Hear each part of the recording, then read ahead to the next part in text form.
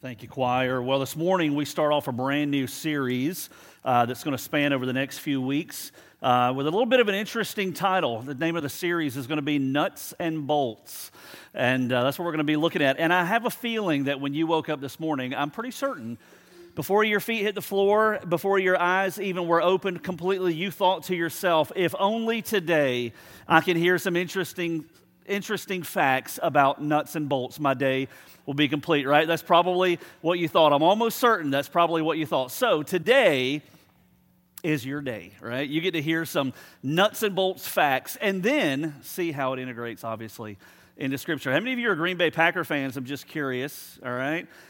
I saw one hand go up really, really quickly, all right? Green Bay plays later today, I believe, if I'm not mistaken. That might be why you're here, right? Those of you that are Green Bay fans, us Falcons fans came every Sunday. That didn't help. So maybe it'll help. Maybe it'll help for you. But did you know that the largest hexagonal nut in existence is in Green Bay, Wisconsin? Did you know that? Here's a picture. It's at a place called Packer Fastener on Lombardi Avenue. 10 feet tall. This thing is 10 feet tall, all right? 3.5 tons of steel. It took 5 months for them to fabricate this. Those of you that are construction guys, y'all are loving this right now. It's the greatest message you've ever heard me preach, right? They say if you stand in the center of this, and there are pictures online of folks that are doing that. It's kind of a tourist attraction, I think, to some degree. But they say if you stand in the center of it, look the proper direction, you can see Lambeau Field from the center of this thing, 10 feet tall. This is just amazing. Now, on top of that, I began to wonder, well, what is the largest bolt in existence, all right? Again, because you woke up this morning wanting to know these kinds of things. Well, I couldn't find that exactly, but I did find out something I never knew. How many of you have ever been to the Space Needle in Seattle? Any of you? All right, a few hands up. About the same in the first service. I've never been to the Space Needle, but having seen pictures of it, right, I'm thinking this would be an awesome place to be able to go. I think we got a shot of the Space Needle up here, a couple of shots actually. And the Space Needle there in Seattle was built in 1962, so this is not a modern structure. 1962 is built for the World's Fair there in Seattle, and obviously still exists today as a gigantic tourist attraction, kind of an iconic part of the skyline there in Seattle. 74,000 bolts comprise the Space Needle. And when you think about the building of it, 74,000, somebody had to keep inventory of those nuts and bolts, right? 74,000 bolts comprise the Space Needle. However, in the foundation around to help to secure it in place, there are 72 bolts, each 30 feet long, that help to keep this thing secured through concrete there on its base. So you look at those things and you think, wow, I have now fulfilled my desire to know more about nuts and bolts today. Thank you, Brooks, so much. All right, we can take that picture down. So you wonder, so what in the world is going on with this whole nuts and bolts thing? Well, today we start a brand new series entitled, like I said, Nuts and Bolts. Here's what we're doing. We're looking at the nuts and bolts of an effective Christian life. And believe it or not, what you may not have ever thought through is that when we think of nuts and bolts, you've probably got them laying all around your garage. Guys, you've got them scattered all around your toolboxes and, in drawers and stuff. And we don't think much about nuts and bolts. In fact, we usually have to go buy new ones when we need them because the ones we have don't fit. We don't give a lot of thought to those. However, when you think about the majority of anything that's built, whether it's the car you drive or the house you live in or that machine you operate at work or whatever you do on a daily basis, much of that is put together simply by nuts and bolts. And if those nuts and bolts are not present, or if they're in the wrong place, or if they're not working together in unison the way they should, if they're not properly maintained, and if they're not taken care of, then obviously what's going to happen is that piece of machinery or that car or that house is going to show the ill effects of that, right? It's going to begin to wear and tear. It's going to begin to break down. It may leave you stranded. It may even create a situation that's even dangerous as a result. Nuts and bolts are incredibly important. Whenever we look at the effective Christian life, there are also nuts and bolts that we have to be aware of as well. Now, here's the thing. That phrase we're familiar with, right? Nuts and bolts. And when we use that phrase, nuts and bolts, what we're talking about are the practical aspects of life. Think about this for a second. Follow me for a moment. Let's say that you desire to learn a new hobby. Let's say it's fly fishing. You're going to be going to Colorado. You want to fly fish in some of the rivers, the Colorado or some of the rivers there in that state, and you want to say that you went fly fishing in the Rocky Mountains, but you've never gone before. You've never bought any of the gear. You don't know how to do it. You've never even watched a YouTube video, but you're going to go fly fish in the Rocky Mountains, all right? And so you've got a friend of yours. You're talking at work, and your friend says, "Oh, man, you're wanting to go fly fishing? Man, I've been fly fishing for decades." Here's the thing. I can teach you the nuts and bolts of fly fishing. What is he saying when he says that? He's not saying, "I'm going to teach you the theories of fly fishing." He's not saying, "I want to teach you kind of the book learning aspect of fly fishing." What he's saying is, "I'm going to get down to the nitty gritty. I'm going to show you on a very practical level how you can do this so that when you go to Colorado, you're going to know the nuts and bolts of what it means to go fly fishing. And practically, you're going to step into that river and you're going to catch some fish, man, because I'm going to teach you the nuts and bolts of fly fishing." Now, here's the thing. If you go and look up that phrase, nuts and bolts, it's really interesting. There's a definition. Merriam-Webster, look at what it says here as a definition for nuts and bolts. And I promise the Bible is coming, all right? Definition of the phrase nuts and bolts: the working parts or elements. Second aspect of the definition: the practical workings of a machine or enterprise as opposed to theoretical considerations. So what are we talking about when we look at a series entitled, today's the intro, a series entitled Nuts and Bolts, the nuts and bolts of an effective Christian life? What we're talking about is not just the theory and what we affirm. What we're talking about is how to take the things that we believe and to flesh them out practically. How do we take the things that we believe in already, and how do we live those out on a base level so that our Christian walk is more effective, that it hits the bullseye, and that it accomplishes what God desires for it to accomplish? So let me ask this question. When you think about having an effective Christian life, what does that look like to you?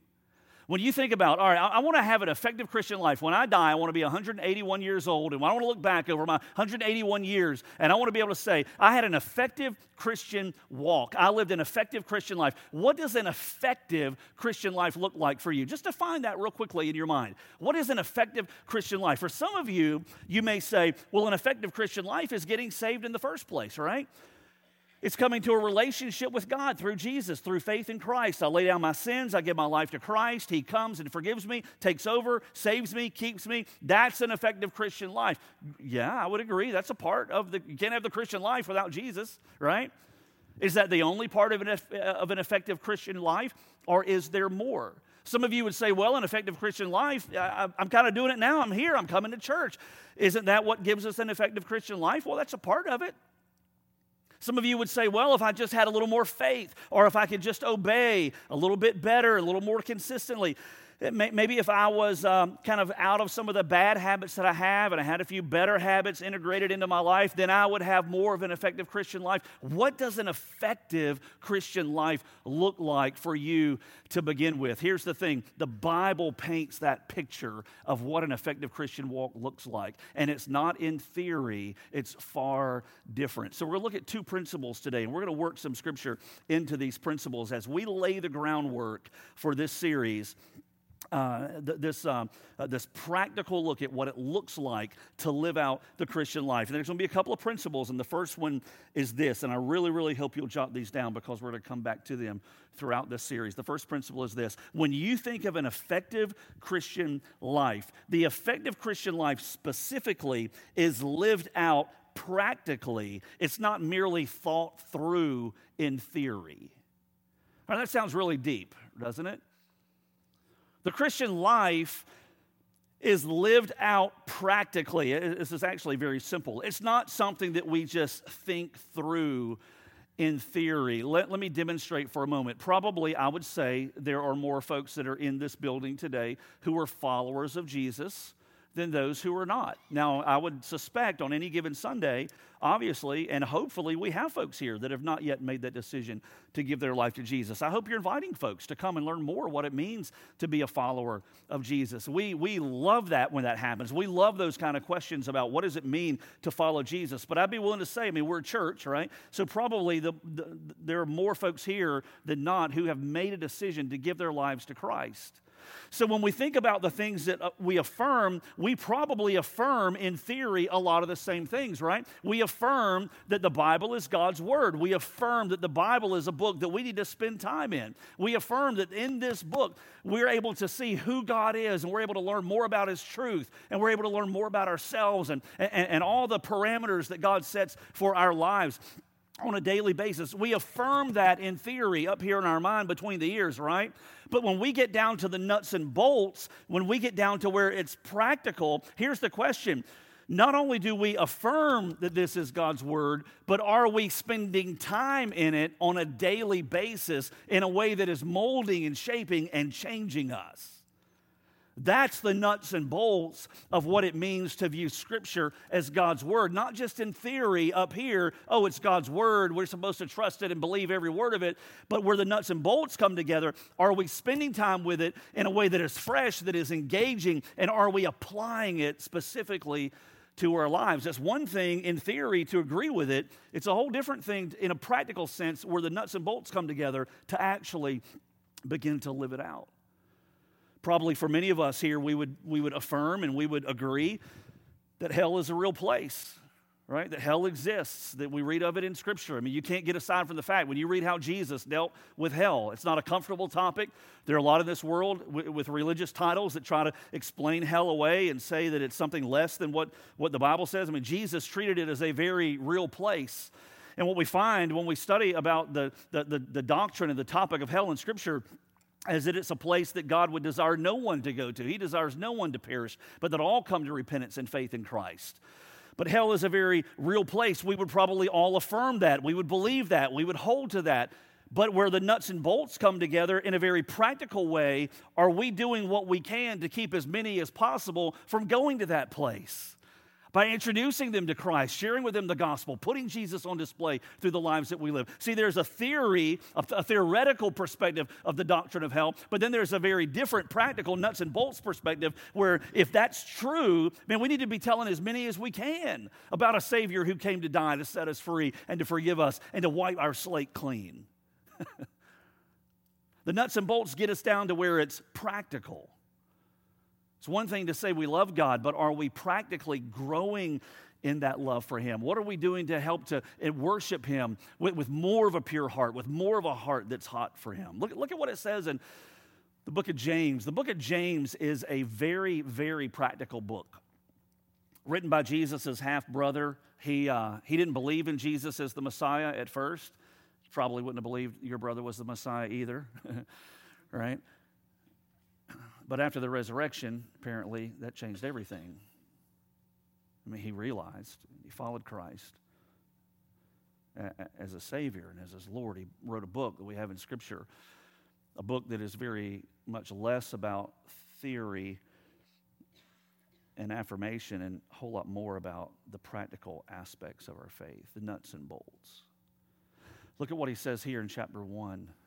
He says, therefore, James says, verse 21, putting aside all filthiness and all that remains of wickedness, he says to these Christians, these believers, in humility, receive the word implanted, which is able to save your souls. But prove yourselves doers of the word, and not merely hearers who delude themselves. The nuts and bolts of an effective Christian life have everything to do with living out that Christian life in a very practical way. James is saying here, don't just affirm and receive and listen to the Word of God. He says, be a doer of the Word.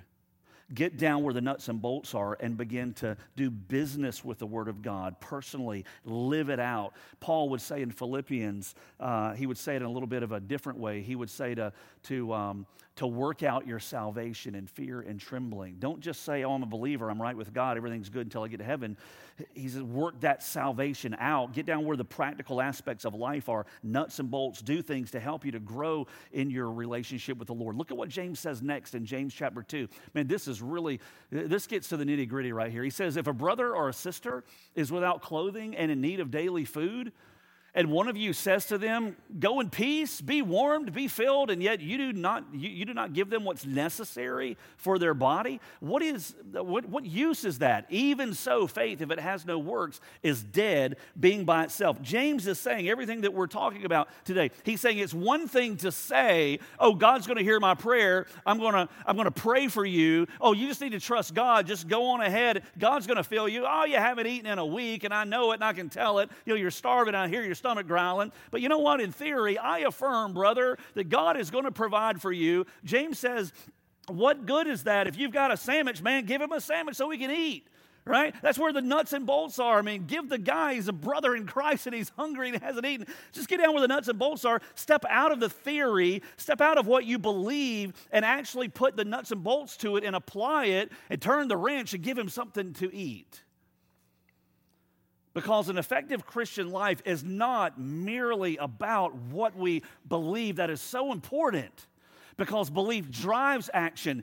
But we have to step outside as Christians, outside of the realm of just what we affirm, just what we believe, and actually put hands and feet to that and actually flesh it out on a daily basis. That's where the nuts and bolts are. It's the practical applications of what makes an effective believer in an effective Christian life. So James lays out, the whole entire book pretty much reads that way. You know, it's interesting when you think about Brian, who was just baptized. I mean, he named names of people who were here. I won't put you on display, but people who are here that had an impact on his life outside of the walls of a church, outside of the walls, outside of the 9 to 12 Sunday morning arrangement. I mean, Brian said himself, he said he wasn't in church.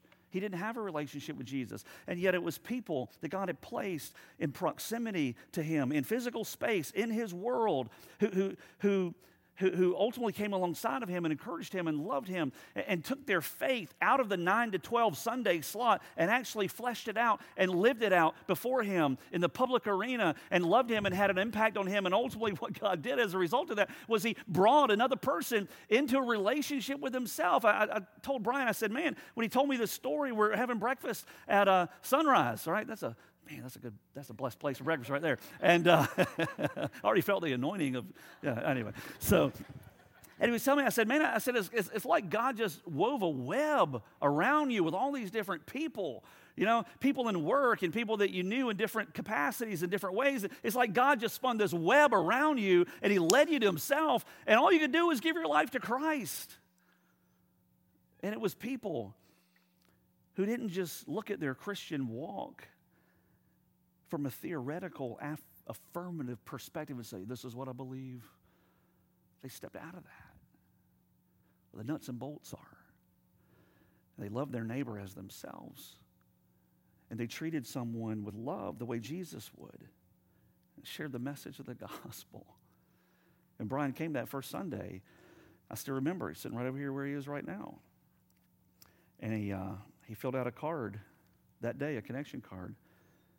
And if I remember correctly, said a week ago, I gave my life to Jesus. A week later, he's jumping into the pool. A pool that honestly, for many of us, that pool of salvation, we get a little too content in, don't we? And we forget that God doesn't want us just to wait around in there where it's comfortable.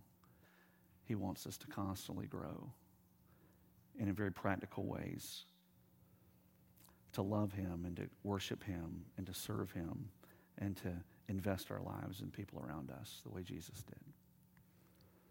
So principle number one, when we look at an effective Christian life, the nuts and bolts of that effective Christian life are to be lived out very practically, not just merely thought through in theory. Principle number two, is that the nuts and bolts of an effective Christian life also work together.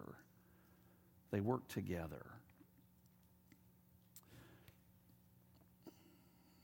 Imagine for a moment that you ask a pastor what he enjoys about ministry. And imagine that pastor says, "Oh man, I'm glad you asked. I love preaching the Word of God. I love preaching this book. I study 50 hours a week just preparing for my Sunday messages, and I preach at the drop of a hat, and I'll drop the hat, right? I love preaching the Word of God. I'll preach it anywhere, anytime, in season, out of season. Man, that's awesome." You probably love seeing people's lives change, right? Imagine he says, "Oh, I don't care a thing about people. In fact, I hate people. They drive me nuts. I just love preaching the Word. That's what I love." What would you think about that? People drive me crazy. But this book, oh boy. It's like it doesn't work that way, you know? Yeah, preaching is important, and whether you're on a platform like this, which means absolutely nothing, or whether you're helping to share the truth of God's Word in the life of somebody else. That's incredibly important. I'm not devaluing or downplaying that at all. However, I'm saying that it is to work in unison with some other aspects of a growing Christian life, one of which is loving other people as we love ourselves, right? And so the elements of a Christian life that is effective are designed to work together. I mentioned that Space Needle. I think we've got let's bring the picture up real quick. The picture of the Space Needle, I made mention that there are 74,000 bolts throughout that Space Needle. Imagine for a moment that someone went in and they just took one out of every 74,000 out. All right, I'm no mathematician, but I think that's 1/74th of those bolts. And at the end of that little project, there would be 1,000 less bolts that are in place than should be. You going up to the top of that Space Needle? It's only one out of every 74. I mean, come on, you're talking about 1,000 bolts that are missing. There are 73 other 1,000 bolts that are there. You're not going to go to the top of that? No way. Why? Because they are designed to work together. In fact, the whole nuts and bolts thing, that's the way it's designed anyway, right? You've got loose pieces all over your house and drawers, and like I said before, toolboxes. They're designed to fit together, to integrate together, to work together. Around that perimeter of that Space Needle, as I mentioned, there are 72 foundational bolts, each 30 feet long, 30 feet in length. Let's just say you take 3 or 4 of those out. I mean, you still got like 68 or 69 of those things. You going up to the top of that? No way. Why? Because they are all important. They're all designed to work together. Here's the thing. When we think about an effective Christian life, we can't just say, "Oh, I have an effective walk with God because I love to pray." Or I have an effective walk with God because I love to worship. Or I have an effective walk with God because I love to study the Bible. Or I have an effective walk with God because I love other people and I serve them. Each of those are so incredibly important. But what if you only did one and none of the others? What good is it for us to teach God's Word without praying that God brings it to life in the lives of people? What good is it for us to seek to love our neighbor as ourselves, but we don't really worship God on our own? We never really grow in our love for Him and our hunger for Him. Well, what if that's lacking? See, when we look at the elements, the nuts and bolts of an effective Christian life, God wants them all to increasingly work together and to grow and to increase. Look at how Peter says this. This is awesome, man. I love this passage. I've thought before I would love to do a series on each element in the list that we're about to read in this passage right here. Maybe that'll be another day coming at some point, but Peter, I think he really proves the point of what we're looking at here. Look at what he says. This is in 2 Peter chapter 1. It says, "Grace and peace be multiplied to you in the knowledge of God and of Jesus our Lord, seeing that His divine power has granted to us everything pertaining to life and godliness through the true knowledge of Him who called us by His own glory and excellence." So what he's saying there is that you, Christian, have been given everything you need to walk a walk of godliness. There's nothing that is lacking. God has already given you everything through your relationship with Jesus. He says, "For by these He has granted to us His precious and magnificent promises, so that by them you may become partakers of the divine nature, having escaped the corruption that is in the world by lust." Here's what it sounds like. It sounds like when we read that passage of Scripture that we could say, all right, I can take my foot off the gas, right? I'm saved. I gave my life to Christ. God's given me everything I need pertaining to life and godliness. I've been rescued, right, from myself and my sin and eternal judgment. I mean, everything's set. I'm covered, right? So I can just take my foot off the gas. I can just sort of coast until I get to heaven. That's the way it sounds, right? He couldn't be saying something any different. Right? He is saying exactly the opposite of that. Look at what Peter says next in verse 5. He says, now for this very reason, he says, because you've been saved and washed clean and spared, payment for your sin because Christ took it. He said, for the very reason that you are a believer, he says, also applying all diligence, right? Take this seriously. He says, in your faith, supply moral excellence. Then he goes through this list. And in your moral excellence, knowledge. And in your knowledge, self-control, and in your self-control, perseverance, and in your perseverance, godliness, and in your godliness, brotherly kindness, and in your brotherly kindness, love. Peter goes through this whole entire list. I think what he's saying is, don't just begin to coast because you are a Christian. He says, you got to get down to the nuts and bolts and live out practically what your faith means.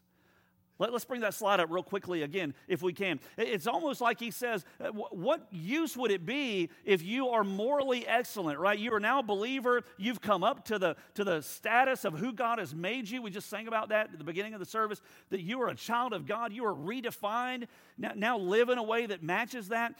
What if we did that, but then now go to the bottom of the list, but we had no brotherly kindness or we had no love for other people? No, these qualities are all supposed to work together. The nuts and bolts of an effective Christian life work together. It's not just about an effective prayer life or an effective worship experience or effective influence on other people. All of these things work together as we grow in our relationship with Jesus. What Peter says next is nothing short of absolutely shocking. Look at what he says in verse 8. He says, for if these qualities are yours, and they're increasing, they render you neither useless nor unfruitful in the true knowledge of our Lord Jesus Christ. Man, that is mind-blowing. If you've come to the place where not only have you given your life to Christ, but now you're getting down to the nuts and bolts. You are wanting to grow in what that faith means. And you're wanting to grow in very practical ways. Not just saying, yeah, I affirm prayer. Yeah, I affirm evangelism. Yeah, I affirm worship. Yeah, I affirm this and that. But you really want to get down to the nuts and bolts. And you want to begin to practically live that out on a daily basis. What Peter says, he says, if that happens and those qualities are present, he says, then your life guaranteed will not be useless and it will not be unfruitful. He promises. But he who lacks these qualities is blind or short-sighted, having forgotten his purification from his former sins. What if God treated your salvation as just merely something to think through or affirm or just deal with in the realm of theory? What if he called your name and said, yeah, I see him down there. Well, he needs a Savior. Whew, he sure has sinned, but I sure do love him. If he only had a Savior. I don't want him to go to hell. I want him to know me, and I got so much for him. In fact, I want more for him than I want from him. I just want him to surrender and come to me, but wow, if he only had a Savior that could pay for that sin. What if that's the only way God dealt with salvation? He didn't. He affirmed all of that, but he also got down to the practical nuts and bolts, and he sent his son, Jesus, to die in real time on a very real cross, feeling very real pain and real genuine separation from the Father, so that your real sins and my real sins can be really forgiven for all of eternity. And it wasn't just theory and affirmation. Yeah, I want people to be saved. It was, my son's going to go, and he's going to pay for this. The whole reason you're saved is because God got down to the nitty-gritty, got down to the nuts and bolts in a very practical way, and he paid for the salvation that you desperately needed. What would it look like then if we took just a step to grow a little bit more in the practical applications of our faith? That's what we're going to aim to do in this series. Today we've just introed it. Next Sunday we're going to start. And here's what's going to happen over these next few weeks ahead. This is going to be a different series maybe than most that I've ever really preached or covered before. We're going to try to give you some opportunities to do some practical things and give you some practical helps as we work through Scripture, looking at different aspects of the Christian life, with the goal being that our Christian walks are more effective at the end of the series, right, than they were before, that we see things differently, but not just see them differently, but we also have taken practical steps to sharpen and to strengthen the different aspects of what it means to follow Jesus. And I will say also that as it's going to be a different series, if your desire is to come and just sort of check this box and try to get to noon as fast as we can and get out of here and get on with the rest of your day, you're probably not going to enjoy this series. Not because I'm planning to preach long. I'm not planning to do that at all. It's just going to be a different type of series that's not really conducive to just box checking. Right? We want you to try to take some practical steps to sharpen the different areas of your Christian walk, so that, as Peter said, you will be neither useless nor unfruitful as you walk out your salvation and your faith in the person of Jesus. So I hope you'll be here, and I hope you'll be here consistently, and I hope you'll bring somebody with you. And my desire is that when this series is over in a few weeks, that we look back and we've got tools in the toolbox, but we've also gotten down to the nuts and bolts. And those nuts and bolts are now working together. And we're becoming more well-rounded as a believer and a follower of Jesus who lives that faith out practically, not just here between 9 and noon on Sundays, but that we live it out like we never have out there between the Sundays. If you've never given your life to Jesus, man, what we've sung about today and the story that you've heard for our baptism and just a little bit we've seen in God's Word today, I hope you've understood the simple truth that God loves you more than you could ever realize. And that if you're at a place where you're willing to lay down that sin, God is more than willing and able to take it, to remove it because Christ paid for it, and to give you his righteousness in exchange. And right where you sit today, you can make a decision that'll change everything by praying and asking Jesus to do just like Brian did and many others here, to come and forgive and take over. And he'll do it. Let's pray.